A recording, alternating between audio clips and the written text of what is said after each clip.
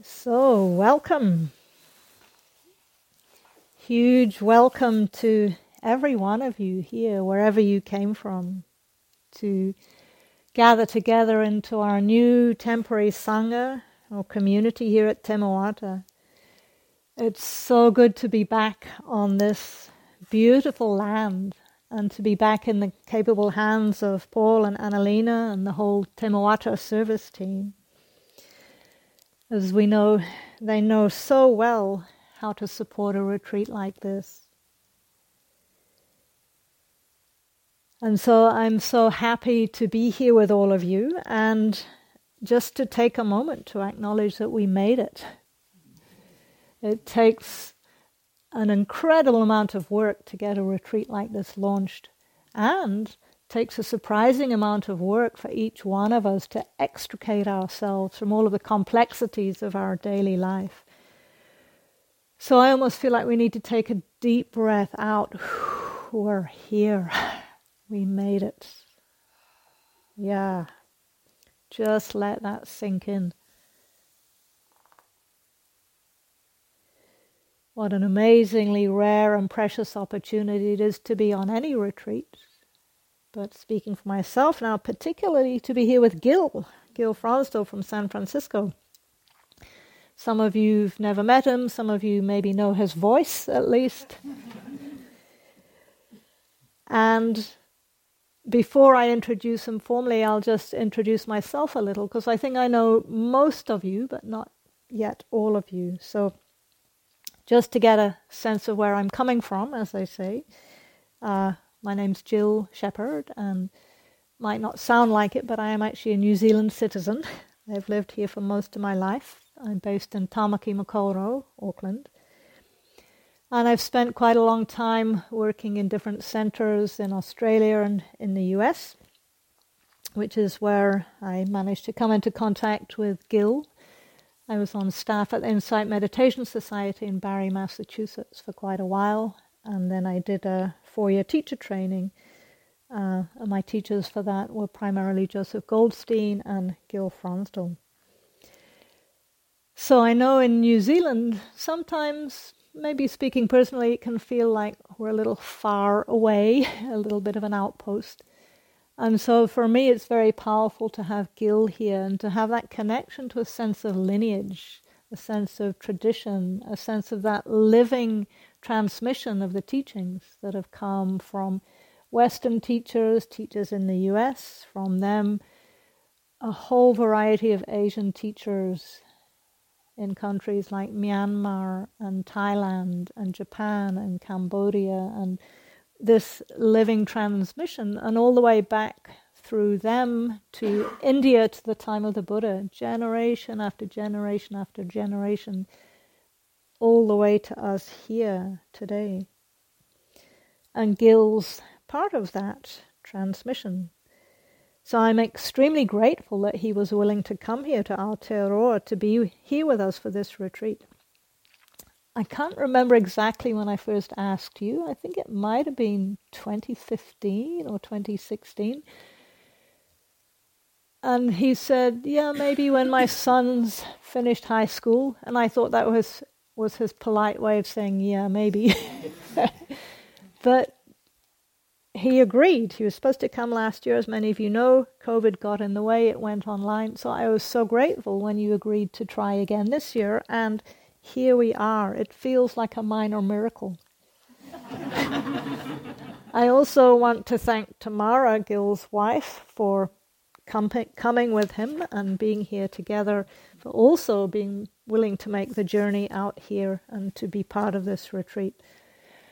So I think I speak for all of us when I say huge thank you and welcome, Gil. And I'd like to give some time for you just to say a few words. Okay. So thank you, Jill, and thank you all for inviting me here, us here, and for welcoming us. I feel like such an honored guest to be here. And though the idea that somehow Jill suggested that the Dharma is someplace else, no. I mean, you have Jill here. You don't need to go someplace else for the Dharma. And you have you all here practicing. Look at you all sitting here. It's right here. You don't have to go looking or thinking it's someplace else. It's all quite here. And I'm here not to bring you the Dharma, but to discover the Dharma that's here. Let's discover it together and find out what it is. And so I'm delighted to be here, and I'm delighted by this sight, just the windows and these big tree ferns and the wind and being on this hillside and knowing the ocean is like that direction somehow. Wow. What a great location for the Dharma, for practicing, and I have a very deep connection to both mountains and the sea. And so to come to a place, that is so close to, has both, to me is very meaningful and heartwarming to come. I was born in Norway, in a harbor town that was surrounded by 7 mountains and the sea, and was born at the base of one of the mountains called Fløyen. And now I live in the San Francisco Bay area, just about 2 kilometers from the bay, in a little mountain called Emerald Hills. And we have redwood trees that are ancient. And I think that these giant firms, aren't they ancient? No? Yes. Yeah. I feel this like through them, this kind of lineage and history and connection and of all the things that have happened before us so we could be here. It's really great to feel the companionship of what they offer.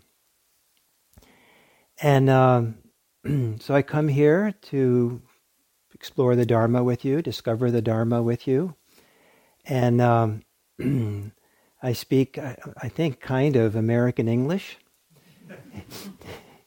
And so I might make references that doesn't make sense for you. And some of the expressions you use, like, really? And but I delight in everything I've seen so far here. The signs, especially, a little different. And so if there's anyway, I apologize ahead of time if I make cultural references that don't quite suit you here, and doesn't. I would like to be here in a way that honors you all and respects you all and the cultures, all the cultures that exist now on this island, and so hopefully I can do that while I'm here. So thank you for having me.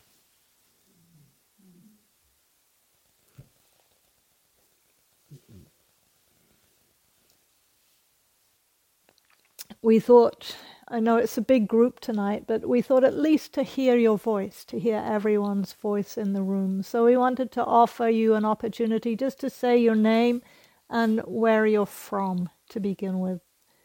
So we'd like to roughly go around. Traditionally we do it clockwise.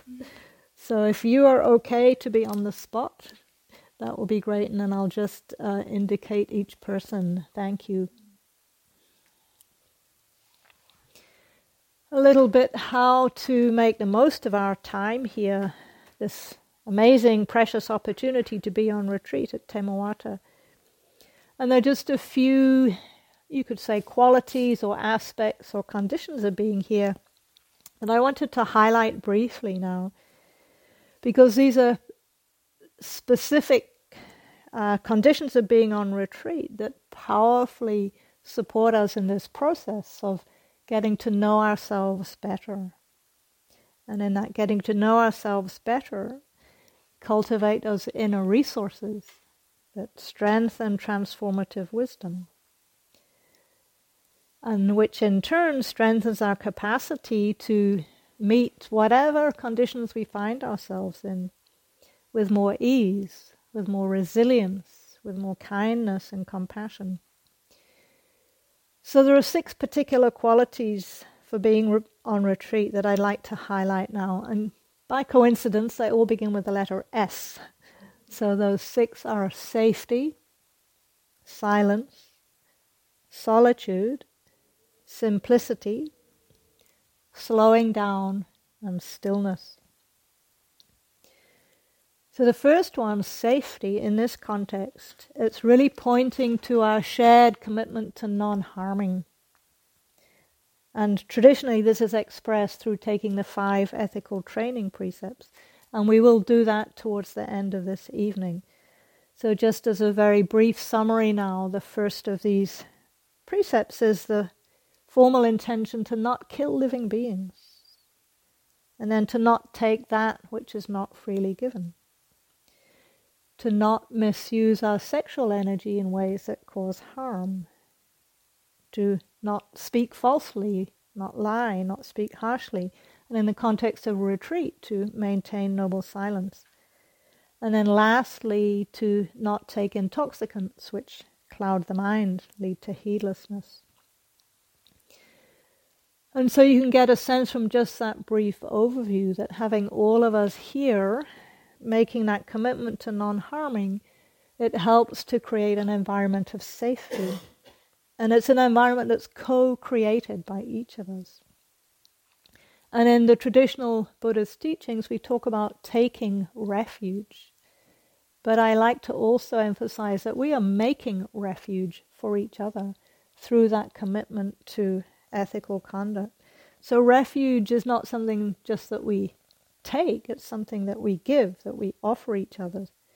And that sense of generosity there. So in the Buddhist teachings, the Buddha describes these 5 precepts as gifts. He talks about them as being 5 great gifts that we offer to the world. And he emphasized that it's not a one-way gift, that by giving the gift of non-harming to others, we ourselves receive the gift of fearlessness. So we don't have to fear being punished or blamed or shamed. So we share in that generosity of non-harming. And a second very powerful support that we're creating here together is the commitment to the 4th of those precepts, the commitment to noble silence. Now, as I think most of you know, there are different levels to this silence. And the first, the most obvious one, is the commitment to not speaking with each other, not communicating verbally or non-verbally. And as much as possible to avoid using technology, to avoid using our mobile phones. And we do this so that our awareness isn't scattered, isn't distracted by unnecessary mental activity. And this individual and collective commitment to noble silence really helps the whole group to settle and our steadiness of mind to strengthen and to deepen.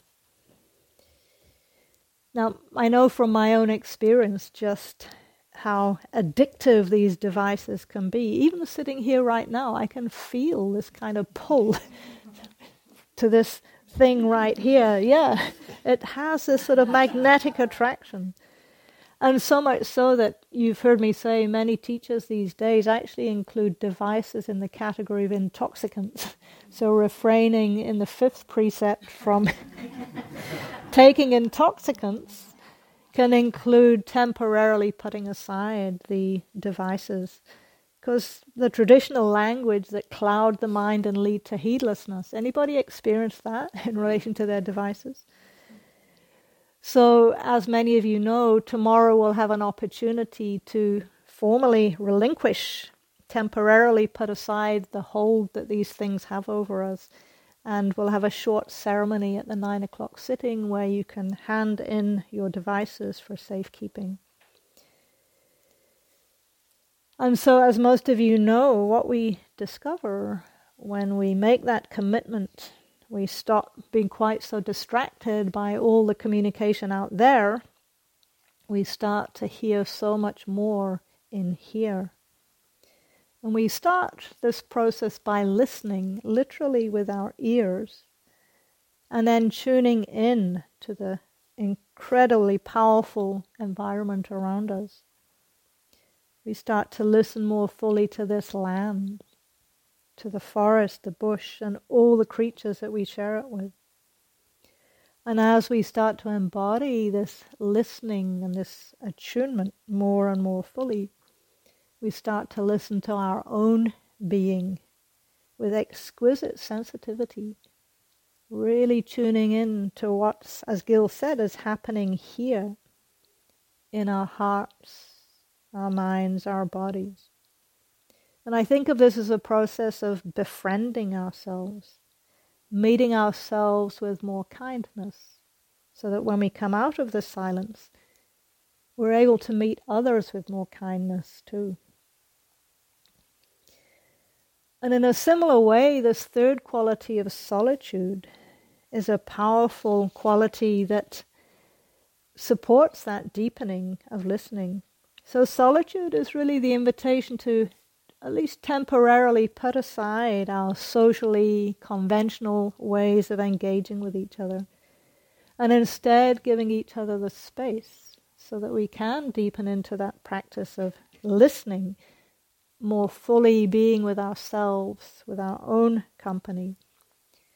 And that helps to develop a healthy self-reliance, a healthy self-acceptance, a sense of contentment and completeness. And this is another of the great gifts of being on retreat. The solitude helps us to befriend ourselves first. And when we can offer that deep kindness and compassion to ourselves, we're in a much better position to be able to offer it and to receive it from others too. So this spending time in solitude, it helps to strengthen healthy self-knowledge, self-reliance, completeness.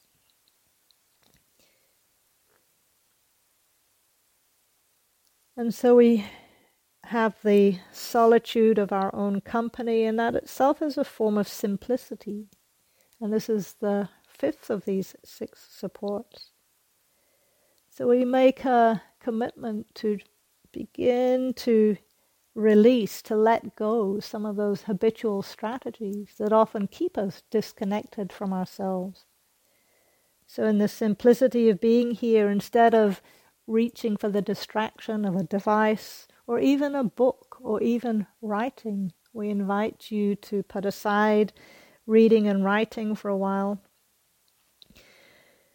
to put aside any activities that maybe keep us in a little more cognitive mode, because many of those activities reinforce that tendency to be doing, and filling the simplicity and the spaciousness of the schedule with busyness.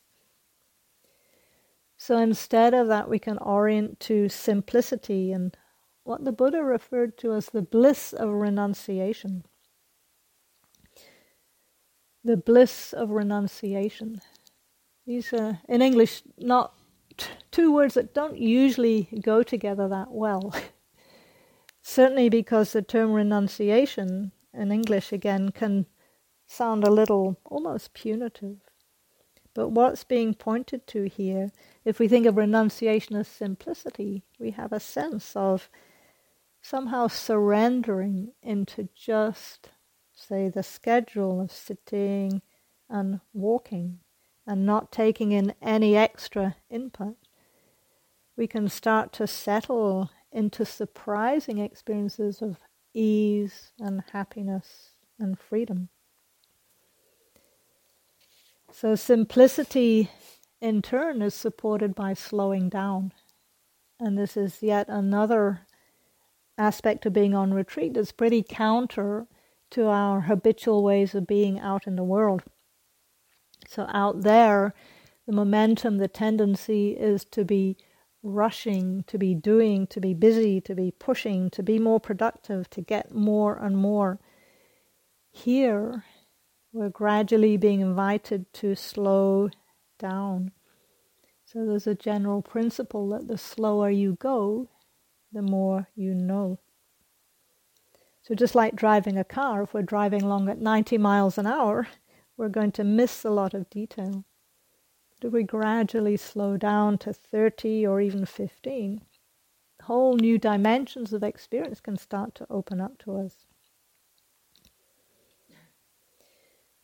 I want to emphasize that this is a gradual process, because I think so many of us today kind of metaphorically are coming in at 90 miles an hour. So we're not trying to slam on the brakes and come to zero, let the momentum and the holding of the environment just encourage you into that a little more bodily calm, and that supports calming of the heart and the mind. Support for that is really, as Gil was mentioning, just taking in this incredible natural environment that we're in. We start to attune to the rhythms of sunrise and sunset, of night and day, of light and dark, warmth and coolness, rain and sun. And we start to trust the natural laws, the natural cycles of the practice developing. And as we slow down and as we come into this, we touch into deeper and deeper experiences of stillness.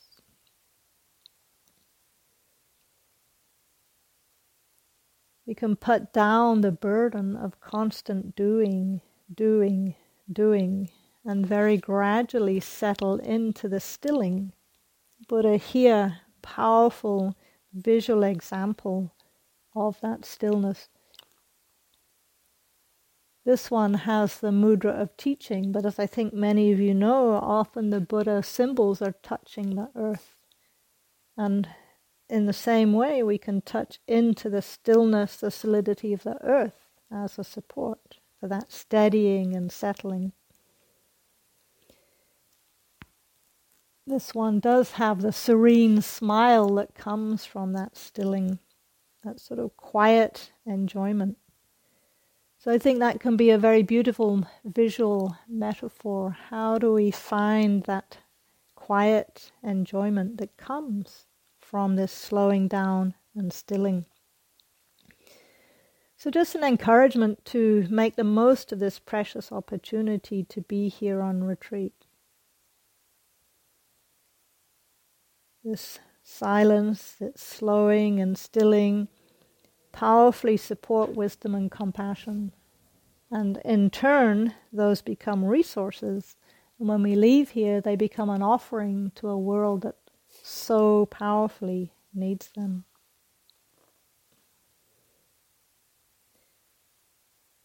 So I think that's plenty just to invite us into the retreat. I'll hand it back to Gil now. Thank you. Great. Thank you. Thank you, Jill. Can everybody hear me okay? And because if you can't, we can maybe move the chairs around a little bit, or where you're sitting, so people need... Because I have a tendency to say things quietly, and I get lulled into what I'm talking about or something. So if it starts to be a problem with my voice, maybe some other time we can maybe rearrange, and the people who have weaker ears like me can come out closer up and move around a little bit. So I love this image that Jill talked about of the Buddha teaching, and then also the statues of the Buddha touching the earth, because in both those imagery, the Buddha is in relationship to something. Teaching, he's in relationship to us, teaching us. Touching the earth, he's in relationship to the earth, touching the earth. The Dharma is found in relationships. Mindfulness is discovered in how we relate to what's going on. Dharma is not found in a Dharma talk, as much as teachers would like to believe it. The Dharma is found in your relationship to the talk. The Dharma is not found in the trees. It's found in the relationship with the trees, or the relationship the trees have with us. In that relatedness, that's where it's found. The Dharma is not found in your meditation. It's found in how you're relating to meditation, all the different experiences going on. Meaning that you might have a blissed out experience, and if you want to discover the Dharma, you want to look and see, what is my relationship to that bliss? If you're indulging in it, or holding on to it, or congratulating yourself for being the best meditator in the neighborhood, I don't know if that's the Dharma. If you're struggling and you're challenging here with people, with challenging in your meditation, say you're filled with hatred or discouragement or something, the Dharma is found there in how you're relating to it. That's where the Dharma is found. And to continue this idea, I'm really struck by this place. And I think all of us, one of the ways we're going to be relating to this place is walking in it. Whether it's walking along the wood walkways here, or walking on the steps or on the tracks, or just walking to the bathroom. There's walking we're walking in this amazing location. And so we're in relationship to so much as we do the walking around here. And there's something very special that happens with walking. Every step you take that touches the ground or touches the floor, something in you has to trust giving yourself completely your weight into that foot. And you have to be real, something in you has to really be there. Your relationship is of trust, your relationship is of being arrive. You really arrive in that moment as you put your weight on your foot and ready to. This arrival here, trusting here, being here. All those things are the ways in which we're relating. At the same time, when you're walking, there's momentum that allows your other foot to lift up the ground and swing forward. And so there is momentum. There's an onward moving movement. And we're in relationship to that movement as well. And so when we do the Dharma practice, we're in this dual relationship. On one hand, we're relating to just really arriving here, trusting here, with every step, with every breath. And the more you can do that, the more, even if you don't plan it, you're also involved with momentum that carries you over into the next moment, that carries something with you into the next moment, maybe trusting the next moment, maybe ready to see the next moment, to wake up to it, to be in a relationship to it in a useful way. Does that make some sense what I'm saying? Some sense, just enough. And so this walking around this land here, I've learned today if certain kinds of shoes don't work if it's wet. I guess maybe it's rubber boots that have soft bottoms or something, or I don't know. You probably don't want to wear high heels walking here on the track. There are certain kind of shoes that don't work, and some shoes that make you safer walking here. Maybe ones that have good, strong, kind of vibrant soles that have good grip and all that. So you need to be able to differentiate while you're here the kind of shoes you want to wear when the soil is wet and the kind of shoes you want to wear and not wear during that time. That's a question about your relationship to the soil, to the moisture. How do you want to find that relationship? What's going to support you in that relationship? What's the right way, the healthy way, the safe way? What is the unhealthy or the not safe way? And this is how we find our relationship to the Dharma. We discover the Dharma moment to moment, is we discover what is the right shoe. What is the right way of meeting the next moment? How are we meeting the next moment? Are we meeting it with greed? I'm going to have the best meditation ever. I know that meditation is about bliss, and this is the retreat. I'm going to be blissed out. Or, oh no, how can I get blissed out with a cyclone coming? This turns out this is the wrong time to be on retreat. And so you look at your clock every 5 minutes, can't go home yet. So what is the best relationship to have? Not one of greed for better meditation, not hating it because the wind is interrupting your bliss, but rather, what is the healthy way of relating? One of discovering the Dharma, discovering what is the healthy relationship. Do I meet it with generosity? Do I meet it with equanimity? Do I meet it with compassion? Where do we go with it? How do we meet it? And so in the Dharma practice, we're asking, what is the relationship I'm bringing here? Can I discover the healthy way of relating? And can I really arrive in it? Can I really step into that for that moment? And you'll discover as you do this, there are times your relationship to whatever's happening is not really the best for you. It's not really going to inspire you. If we could broadcast on the wall here what you were thinking or feeling, you probably wouldn't be too inspired that everyone saw it. Occasionally, it might happen that way. We relate in some way to what's happening in a way that's not healthy for us, psychologically, emotionally, spiritually. That's okay. You don't have to now relate to that with criticism, but rather question, how do I relate to this now? That's the question. Given that I'm filled with hatred or greed or whatever it might be, if that's what's happening, how do I relate to this? Can I relate to it in a nice way? Can I relate to it in a way that is for my betterment, that improves me, that buoys me, that inspires me, that is meaningful for me? Every one of you could ask that question. Don't sink into the opposite. Don't sink into giving up, coming to conclusions. Oh, this is the wrong meditation. I shouldn't have gone to that. I ate too many of the cakes for dessert. And now my belly is full and heavy and I really blew it and I'm a terrible dessert eater. They probably never had it in Moata, such a terrible dessert eater as me. That's just a drag, those thoughts. Can you meet it with some other way? And one of the ways that we meet it in this whole insight mindfulness tradition is we meet it with the mindfulness, the attention that cares, that has compassionate care for ourselves. How do I meet this caringly? And just being present for it in a very simple way is a caring thing to do. So there's always this choice.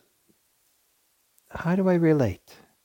And as we get more and more sensitive to discovering the Dharma moment by moment, what you discover is that there's choice all the time, that you can take. It's okay to take it to some degree. When I finished 3 years of Zen monastic training, I went to my Zen teacher after I left and said, after that training, I realized that I have so many choices every moment that I didn't know I had before I went. I have a choice how I sit in a chair. I didn't know I had a choice before. I just sat in a chair. But there were all these choices about the posture you take, where you sit in relationship to the chair. And when I said that to him, he shook my hand. He was so happy to hear that I had discovered this. Moment by moment, how do we relate to everything we're doing so that it helps us arrive here and helps us create a momentum to becoming better? So this differentiation between how do we relate? Is it healthy or not healthy? Is it wholesome? Is it not wholesome? Does it have an ouch in it? Ouch, that hurt. Are we sending arrows into our own hearts? Or is it an that's good. Oh, that was nice. It was just an accident, but it's still nice. So in this retreat, we're going to have a theme for the talks. And the themes are going to take 5 basic human categories of ways of relating to our life. And we're going to show that there are 2 different ways that relationship can take. On one hand, it can be healthy, and the other side, it can be unhealthy. It's like 2 paths, a path with forks in the road. And if we can see where the fork is, then maybe we can choose the healthy fork. And so some of you know about a teaching called the 5 hindrances. Desire, sensual desire usually, aversion, sloth and torpor, restlessness and regret, and doubt. That's 7, but it's in 5 categories. And these are considered hindrances. Literally, the Pali word means coverings. They cover over our wisdom. They cover over our clarity. And people who do this kind of insight practice are supposed to become experts on the hindrances. You should really learn them well. However, there's the opposite of them as well. There's the healthy side of the same phenomena. The same way of being in the world has its positive, healthy side as well. And so just simply to learn to not do the hindrances is okay. But even better is to learn to recognize the positive corollary of each of them. And so in the next 5 talks, we're going to go through each of the 5 hindrances together with the corollary that we're making up. Because there's no list that says this is the corollary. So it means that you don't have to agree with us. You can make up your own. Discover, oh, no, it's not quite what Gil says. I think it's more like this for me. But we're trying to give you the idea that you can investigate and discover on your own what is healthy and what's not healthy. Does that sound okay? That's the plan. Thank you. So now we're going to do I think of this as the official beginning of the retreat. And the formal beginning, because it's a bit of a ritual. And ritual is very important in Buddhism. Many cultures have rituals that help us arrive, help us enter into a new space, to mark a change, so that we can really kind of inhabit and step into this change fully. And classically in Buddhism, when you start a retreat like this, usually it's longer, but like a rains retreat for 3 months, the first thing that you would do is honor the devas of the land. You would express your goodwill, your respect to the devas. Devas is a Sanskrit word for gods, for deities, or for kind of angelic spirits. Or exactly how they translate into English is not so clear. But I like to think of the devas as all the invisible forces that can support us, that's already here before we arrived, that was here because of the land, the people who lived in this land. It was here because of the people who came to Moata before us, who practiced here. All kinds of wonderful things have been practiced here. I bet that a lot of good has happened here in this room here. And so the devas is all that goodness that continues from all this time. And we want to have respect, care, recognition, and offer our goodwill to all the invisible forces, that all the conditioning, all the influences that have come to bear at this place, at this time, that are supporting us here, that we call on to support us, and we call upon it, and we offer to it our goodwill. We offer to all of it our generosity and our respect. So how we walk on this land, how we relate to the trees, how we relate to each other here, how we relate to the people who live here, all this is part of this beautiful, important kind of mutual field of care and respect and goodwill that we want to call upon to support us here on this retreat. Generally, they would do a chant to say that. I just said it. And then what we do is we do what's called the refuges and precepts. And the refuges are kind of establishing the orientation, the protection, the intention for what we're doing here at the retreat. And then the precepts are what really creates the field of safety. And we'll chant both of them. And there's something about saying it out loud in community that does a lot of good. It's kind of when our voices commingle, our voices come together into one voice. We contribute to the community's voice when we do this together. All kinds of things happen physiologically. When we start chanting and speaking together, it's a coming together. But also, when we, something inside of our hearts, maybe deeper than what we consciously know, can be touched by this. And I think of it particularly true for the precepts, the 5 ethical precepts that we'll take. That there's a lot of people in this world of ours who do not have safety. There's a lot of people in this world who've been harmed terribly, and they carry with them their wounds still from that and the mistrust that they have from what happened. And so, I'm assuming it's pretty safe to guess that no one here is going to kill someone else this week. No one's going to steal. No one's going to be involved in sexual misconduct because we're celibate for this week. And you're probably not. It inspires me to no end how much people on retreat try to be honest. And I don't think there's any alcohol here, is there? Good. So I don't think we're in danger of breaking the precepts so much. Why chant it then? Because something subconsciously, maybe even in you that you don't even know, benefits from hearing the whole community make the commitment to it. Something really important happens in this kind of way.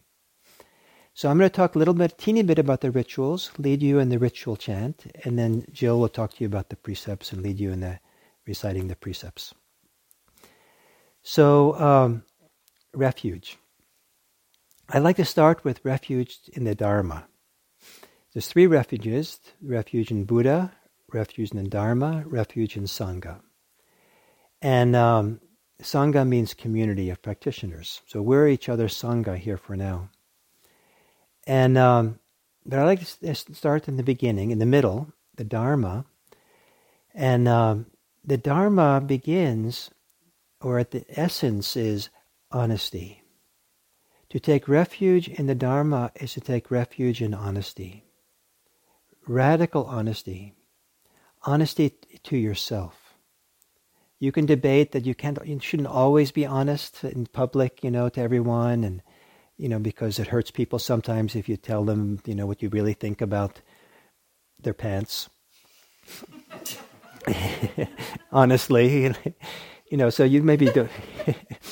So, honesty can be a little bit problematic at times out in the world, but the person to never lie to is yourself. To really be honest. That's where the Dharma begins. As we can be honest with ourselves, then we start seeing what the impact is of how we behave, how we think, how we act, how we speak, what motivates us, and to start becoming increasingly sensitive to this inner dynamic of our psychology, our motivation, our feelings and attitudes and beliefs, reveals what is healthy and what is not healthy, what is wholesome, what is not wholesome, what is detrimental and deflates us, what's beneficial and inspires us. If you're honest enough, these things will begin standing out in highlight. The Dharma is what shows you this. And the Dharma showing you this shows you where to take the next step, where the fork in the road is. And it puts you on a beautiful path of growth and development that unfolds over the days and weeks, months and years. The Dharma is that unfolding that comes. But it begins with honesty. The Dharma, the reason I like to have it first, the Dharma is the bridge between the Buddha and the Sangha. The Buddha and the Sangha, the Buddha was a person, the Sangha is many people. The Dharma is about relationships. Our relationships to the Buddha, our relationship to the Sangha, how they relate to us. We wouldn't be here today unless the Buddha had some kind of a relationship to the people coming into the future. Some relationship to us. He didn't know us, but something in him was preparing the ground for this Dharma to be passed down through the generations. And so the Buddha represents someone who's taken this path of honesty as far as it could possibly go. Until any tendency for unhealthy mental formations, unhealthy, painful ouches in the mind, the heart, the body, has been eliminated. It's a phenomenal accomplishment to have a heart and mind that is your best friend, because it's not going to harm you. It's there for your best wishes and best care. So the Buddha represents this. And not only that it represents the possibility, but then turns it around to be in relationship to the world in this powerful way to us. So for us to take refuge in the Buddha, the classic teaching is we're taking refuge in our potential to do the same thing. For our potential to wake up in the way the Buddha woke up. That this is important, it's valuable, it's an orientation by which to organize your life. And it can be heartwarming. It can be, the kind of even a sense of heart's devotion to this kind of way of living. It's hard. I think any spiritual life that's worth living is hard. If you're here thinking that, you're here to kind of float on a cloud of bliss, and you're not there by 10 o'clock tomorrow morning, then you haven't really understood that real spiritual practice is difficult. The human hearts, the human minds are challenging places to wake up in. It's not a mistake that you are who you are. You're allowed to be who you are in the Dharma. There's no mistakes here. And to show up and do this work of honesty and attention and presence is challenging at times.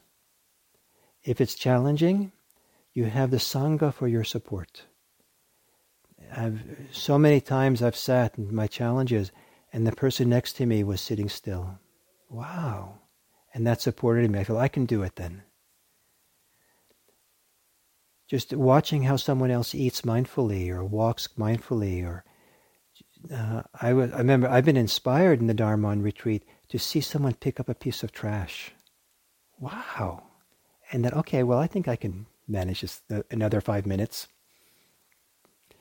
So we have a community who are exploring this, discovering this, finding this way together. It's hard for everyone sooner or later. I don't think there's going to be one person here who just plugs into something tomorrow morning and just sails right through and says, well, that was great. There was no challenge, but it was so easy. Isn't it supposed to be easy, And you're a failure if it's hard? It's all about your relationship to what's happening. And if you could explore that and discover for yourself what the healthy way of living is, the healthy relationship, you make the Dharma your own.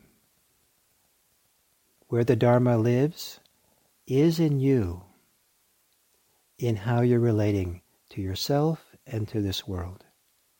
And this world needs people who can relate with compassion, with care, with honesty, with generosity. And I hope that this retreat helps make you a person who does the hard work to be able to go into the world with compassion and care, generosity for all beings, including yourself. Thank you. Oh, so we have to chant them now. Talking a lot is an occupational hazard for Dharma teachers. And the longer a Dharma teacher has been teaching, the longer they talk. So, the refuges, I'll chant them in Pali, the ancient language. I'm not assuming that all of you know it. It's okay. You get full credit by humming along. And what I'll do is it's call and response. I'll do some of it, and it's like 3 times through for each thing that we do. And so I will do some of it one word at a time. At some point I might switch and do the whole line by itself, or a piece of it at a time. And then you repeat after me.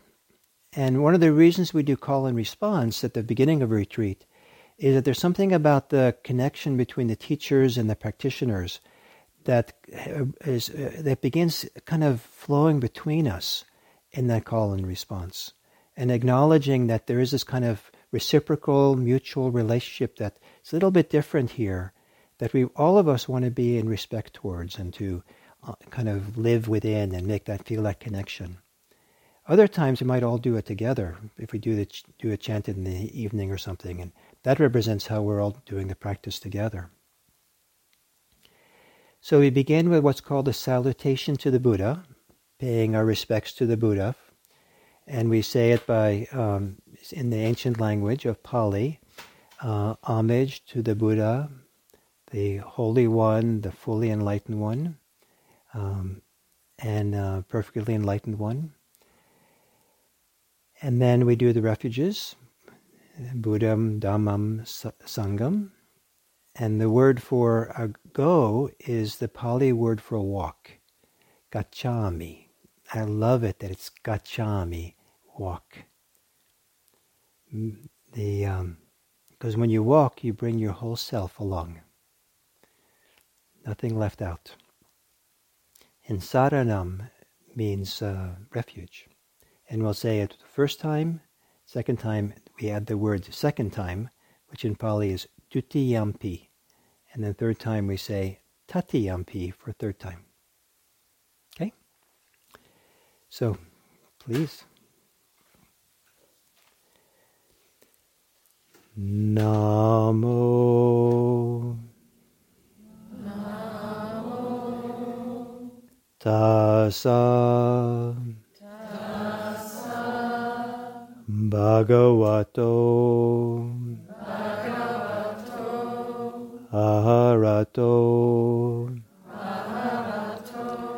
Samma Sambuddhassa.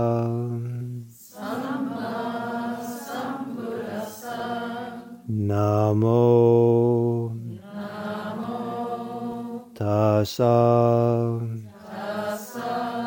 Bhagavato. Arahato. Samma Sambuddhassa. Buddham. Saranang. Gacchami. Dhammam. Saranang. Gacchami. Sangham. Saranang. Gacchami. Dutiyampi. Then repeat the whole line after me. Buddham saranang gacchami. Buddham saranang gacchami. Dutiyampi. Dhammam saranang gacchami.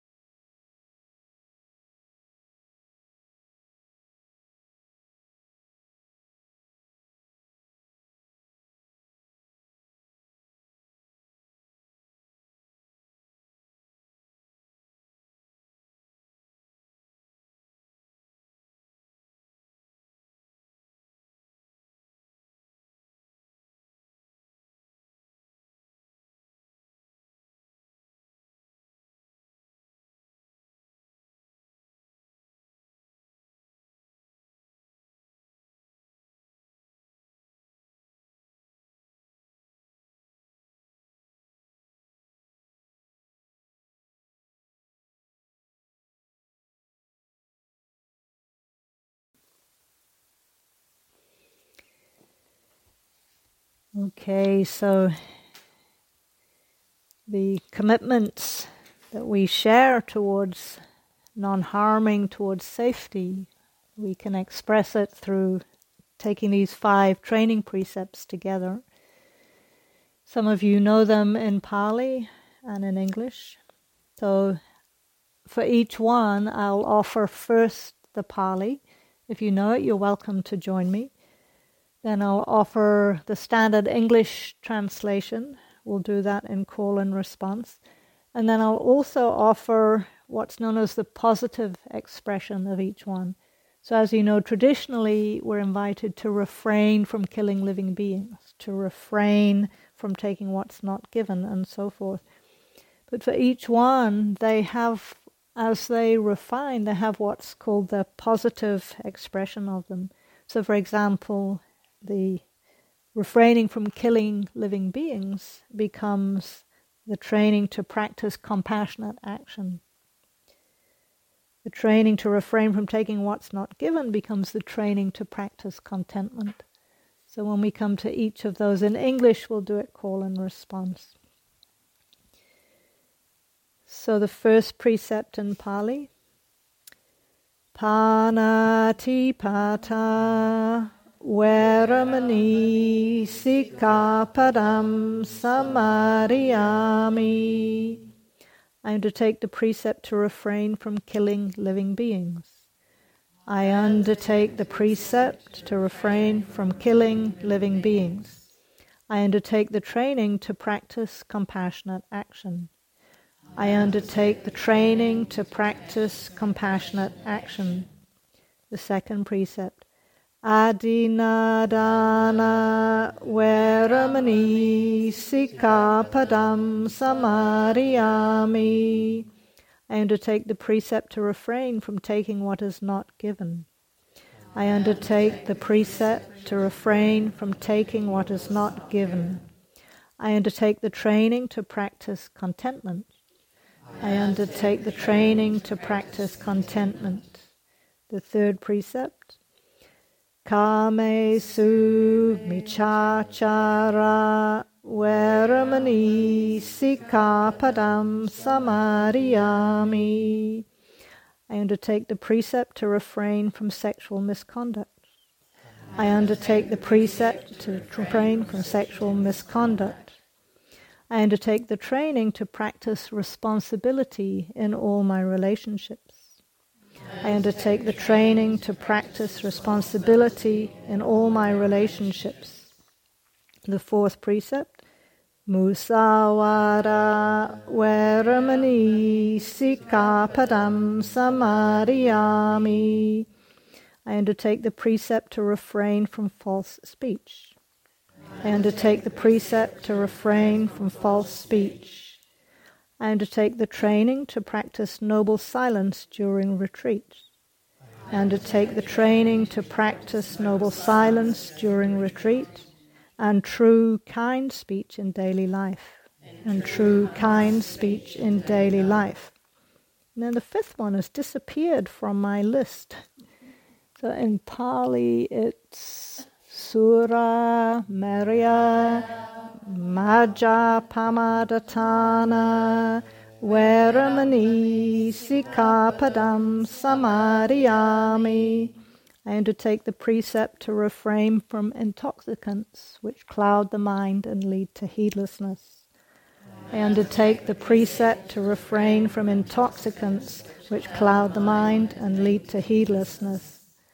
I undertake the training to care for my body and mind. I undertake the training to care for my body and mind. Thank you so much.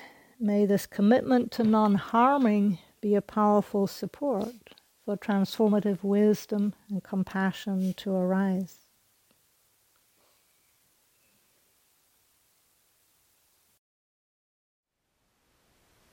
Thank you for listening. To learn how you can support the teachers and Dharma Seed, please visit dharmaseed.org/donate.